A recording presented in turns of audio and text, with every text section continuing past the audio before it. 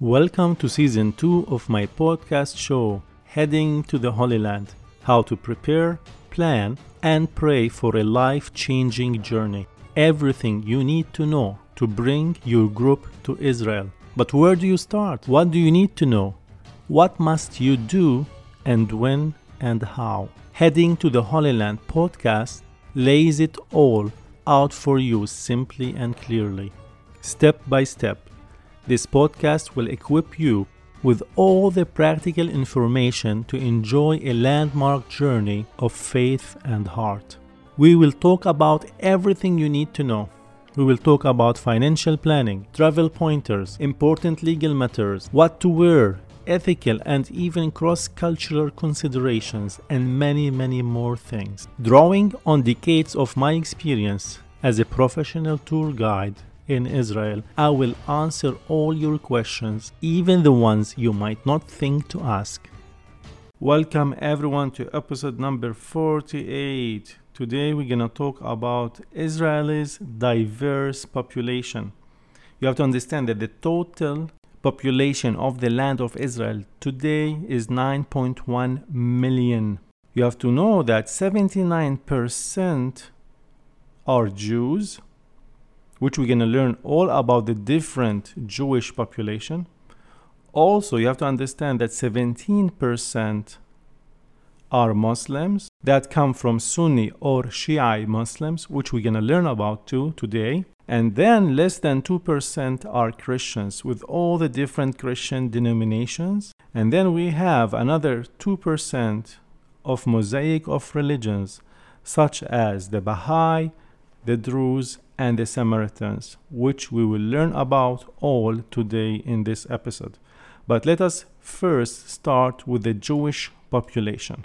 First, we're going to talk about the secular Jews, which they make up over 40% of the total Jewish population. Yes, as you heard, secular Jews. They hold on to their identity as a Jewish culture, but also mixed with modern society. So mostly they are atheists without the faith of their ancestors, and they partake in modern secular society and are not religious at all. Then we have the ultra-Orthodox Jews that are pro-religious and emphasize on studying the Torah. They are called in Hebrew the Haredim in plural, or in single, Haredi Jews. And they regard themselves as the most religious ethnic group of Jews. And they are 13% of the Israel's Jewish population. And also you have to understand they have a very high birth rate. And because of that, their population is growing so quick. And some of these Haredi Jews do not recognize the state of Israel as legitimate, and also they do not join the IDF, the Israeli Defense Forces. So they do not join in the army of Israel. So this is a big issue in the Israeli society. Do Haredi Jews have to serve in the army, or they don't have to serve? And most of the rabbis says they do not have to be serving in the Israeli army. Anyway, they are like a burden on the society. And they are mostly located in the following 4 religious cities in Israel, such as the highest population are in Jerusalem, Hebron, Tiberias, and Safed. Safed is for the Kabbalah, for the Haredi Jews, and is very religious. We have also the national religious Jews, and they recognize the state as a legitimate entity, yet still desire for Israel to become a religious state totally, as an ideology that combines Zionism and Orthodox Judaism. The two main ultra-Orthodox parties in the parliament are the Sephardic Shas, the Shas party, and the United Torah party, and both are extreme and right-wing. We have also what we call immigrant Jews from all over the world who made Aliyah to Israel. You know what is Aliyah in Hebrew? Is the immigration of Jews from all over the world to the modern state of Israel, also defined as the act of going up. When you do Aliyah, you go up where? Towards Jerusalem, making Aliyah by moving to the land of the Bible, of the Torah for them. And they are 37% of the population. So you can say that 37% of the Jews came from all diaspora, from all different parts of the world to live in Israel. Then we have another interesting sect. We call them the Palestinian Jews. Jews that lived in the land before the foundation of the state of Israel. And they do speak Arabic fluently. And you have to understand, after the War of 1948 and the establishment of the Jewish state, it was mandatory that these Palestinian Jews get Israeli citizenship. And the term Palestinian Jew has largely fallen into disuse, and they are in favor of the term Israeli Jew than a Palestinian Jew. Let us talk now about the Muslim population. 17% of Israel population are Sunni Muslims, which is by far the largest branch of Islam. And you have to understand that 90% of the world's Muslims are Sunni. What do the word Sunni means? It refers to the Prophet Muhammad and his followers. Goes all the way back. According to Sunni tradition, Muhammad designated Abu Bakr as his successor, the first Caliph. So the Sunni come from the word Sunnah, which means following the religion, which means following the behavior and the teachings of Muhammad and his successors.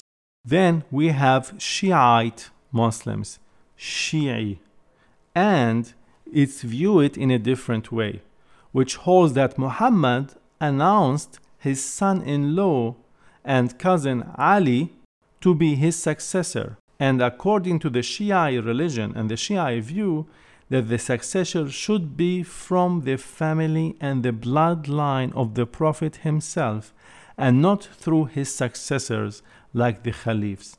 And there's a dispute between the Sunni Muslims and the Shia Muslims. Among the Sunni Muslims, we have what we call Arab Israelis. Arabs who own an Israeli ID and Israeli citizenship.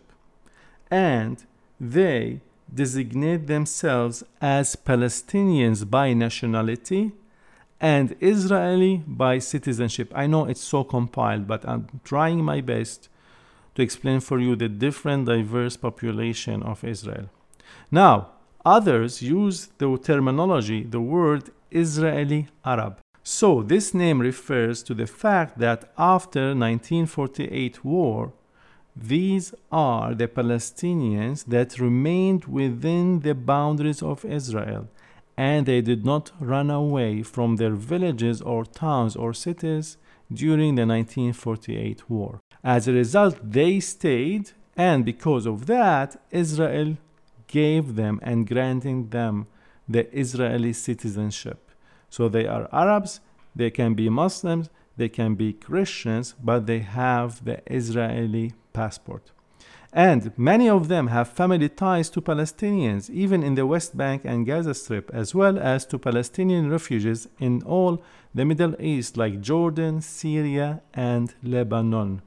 Now, the Arabs living in East Jerusalem after the Six-Day War of 1967, that Jerusalem was annexed to be united with East and West, these Arabs were offered the Israeli citizenship, but most have refused, not wanting to recognize Israel's claim to Jerusalem. So they became what we call permanent residents. So they don't have Israeli citizenship, but they only have Israeli ID. So they kind of fall between the cracks. And you have to understand that Jerusalem, before it became Israel, it was with Jordan. So most of them have Jordanian citizenship. And many of them have nothing, only an ID with no citizenship. And they have the right to apply for citizenship. And they are entitled to municipal services and have municipal voting rights. But many of them did not agree to take the Israeli citizenship. So this is what we call them, the 1967 Arabs of Jerusalem. So they recognize the state of Israel, but we have only something called permanent residency. Permanent residency with no citizenship.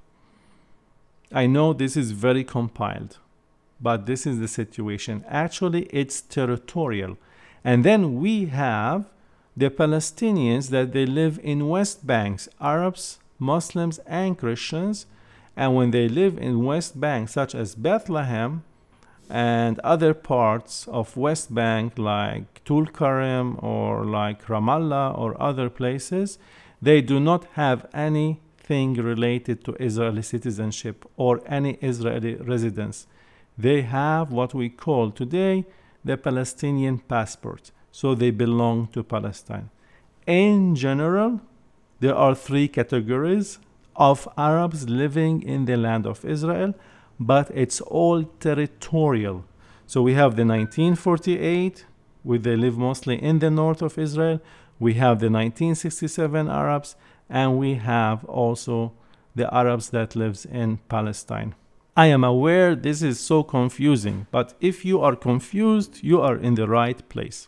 Then we have the Arab Christians, which are the minorities in the land of Israel, less than 2%. They are around 175,000 Christians living in Israel. And they are from a variety of different backgrounds and different denominations, such as the Roman Catholic, the Greek Orthodox, the Malachites, Anglicans, and many others. And you have to understand that the majority of the Arab Christians are Malachites Greek, belongs to the Greek Church. And they are 42% of all the Christians. And then the other biggest Christian denomination is the Orthodox Christians, the Orthodox Church, which forms 30% of the Christian population. And we have then the Catholics, Christians, that they are only 13%, and we have less than 10,000 Maronites lives in Israel that belongs to the Maronite Catholic Church. And also I am one of them that we recognize ourselves as the Aramean Christians, the indigenous followers of Christ. And then we have another 1,000 Assyrian Christians, belongs to the Assyrian Church, also known as the Chaldeans Christians, the ethnic group indigenous to the Middle East. And both the Maronites and the Assyrian Christians, we are speakers of the Aramaic branch of the Semitic language. Actually, we speak the Eastern Aramaic and not the Galilean Aramaic of Jesus, but we can understand each other. So it's very interesting. Then we have the Coptic community, and there are around 1,000 Coptics in the land of Israel. Coptic Christians from Egypt. They trace their founding to the Apostle Saint Mark. And the tradition holds that Saint Mark brought Christianity to Egypt and founded the Coptic Church during the 1st century. It is one of the oldest Christian churches in the Middle East and was the first founded in North Africa. And we have also small branches of different Christian denominations and evangelical churches and evangelical Protestant Christians, and mostly from the Baptist denomination. Then, the least, we have the Armenians. The Armenians are only 400 families that lives in the Armenian quarter of the old city of Jerusalem. And all over Israel, there are around 10,000 Armenians. Armenians are the first people to believe in Christianity even before Emperor Constantine. And actually, the history of the Armenians is very interesting. The first century Roman soldiers came from Armenia and that part of the world because Rome had occupied all the way to Turkey and Armenia and brought the soldiers with them to Jerusalem. And many soldiers became Christians after Jesus, and they decided to stay in Jerusalem. And part of the Armenians' descendants are all the way back from these soldiers from the Roman Empire. Let's talk now about the mosaic of religions of minority groups, such as the Samaritans. They are the Israelites' smallest religious minority sect that live in the land. And actually, the Samaritans are the smallest religious sect that is ever found in the world.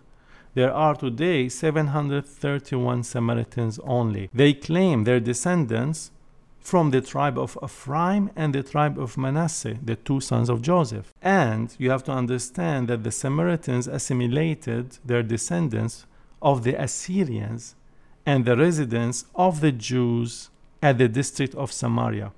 Now, they consider themselves as original Jews and recognize their own version of the 5 books of Moses, plus the book of Joshua. And the present day population has been divided between West Bank and Israel. So there are Samaritans that lives in West Bank, such as on Mount Gerizim area, while those who lives in Israel are nearby the city of Holon, which is outside Tel Aviv. And they have their own language, they have their own high priest, and we call it the Samaritan language. And they consider themselves the true followers of Moses' law. Anyway, we have also something called the Druze. The Druze is a monotheistic and Abrahamic religion based on the teachings of the Fatimite Khalif al-Hakim bi-Amrillah in the 11th century, and also an ancient Greek philosophy that entered the religion. So they believe in incarnation of spirits, they believe in meditation, and they are offshoot of Islam, whose people have a secret religion, and they are loyal to the state of Israel because in their religion they have to be loyal to the government and obey the governments they are under occupation. Jethro of Midian is considered to be their prophet, Jethro, father of law of Moses, prophet Jethro. And they revere him as their spiritual founder and chief prophet. There are around 100,000 Druze in population, and mostly also in northern Israel. Druze, D-R-U-Z-E. And the religion is full of secrets. And they are very, very wise people. And they are very hospitable. And they are very welcoming. Anyway, also we have another minority that lives in Israel, the Bedouins. The Bedouins are Muslim tribes that historically inhabited the desert region in the Middle East. They are the indigenous people of the desert. Traditionally, they lived in tents or shacks or even houses with modern buildings. Once they used to move with their herds across so many areas in the Middle East, looking for water and to graze their animals.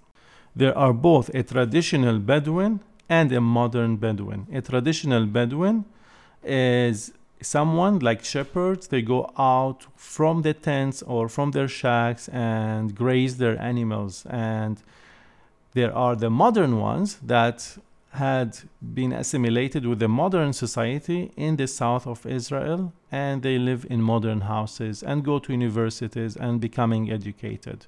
But you have to understand that the Bedouins are very, very hospitable people. They are very honest and they are fiercely independent. And there are 200,000 Bedouins living in Israel. Thank you so much for today. Thank you for listening to this episode about the diversities of Israel population. And thank you so much, and we'll see you soon. Twins Tours and Travel started a new season of teachings on Zoom, free lessons on lectures and virtual tours on Zoom. So if you are interested, go to this website, www.walkingtheholyland.com, and go to the place where it's written RSVP and book for your free Zoom lesson. And after you do RSVP, you're going to receive a link of your ID and password, and then you can be able to join these free classes, virtual tours from the land of Israel. Again, the website is www.walkingtheholyland.com, and everything is for free. Or you can click on the details section of this episode and go down, scroll all the way, and you will find the website link, so you can click on it. See you soon.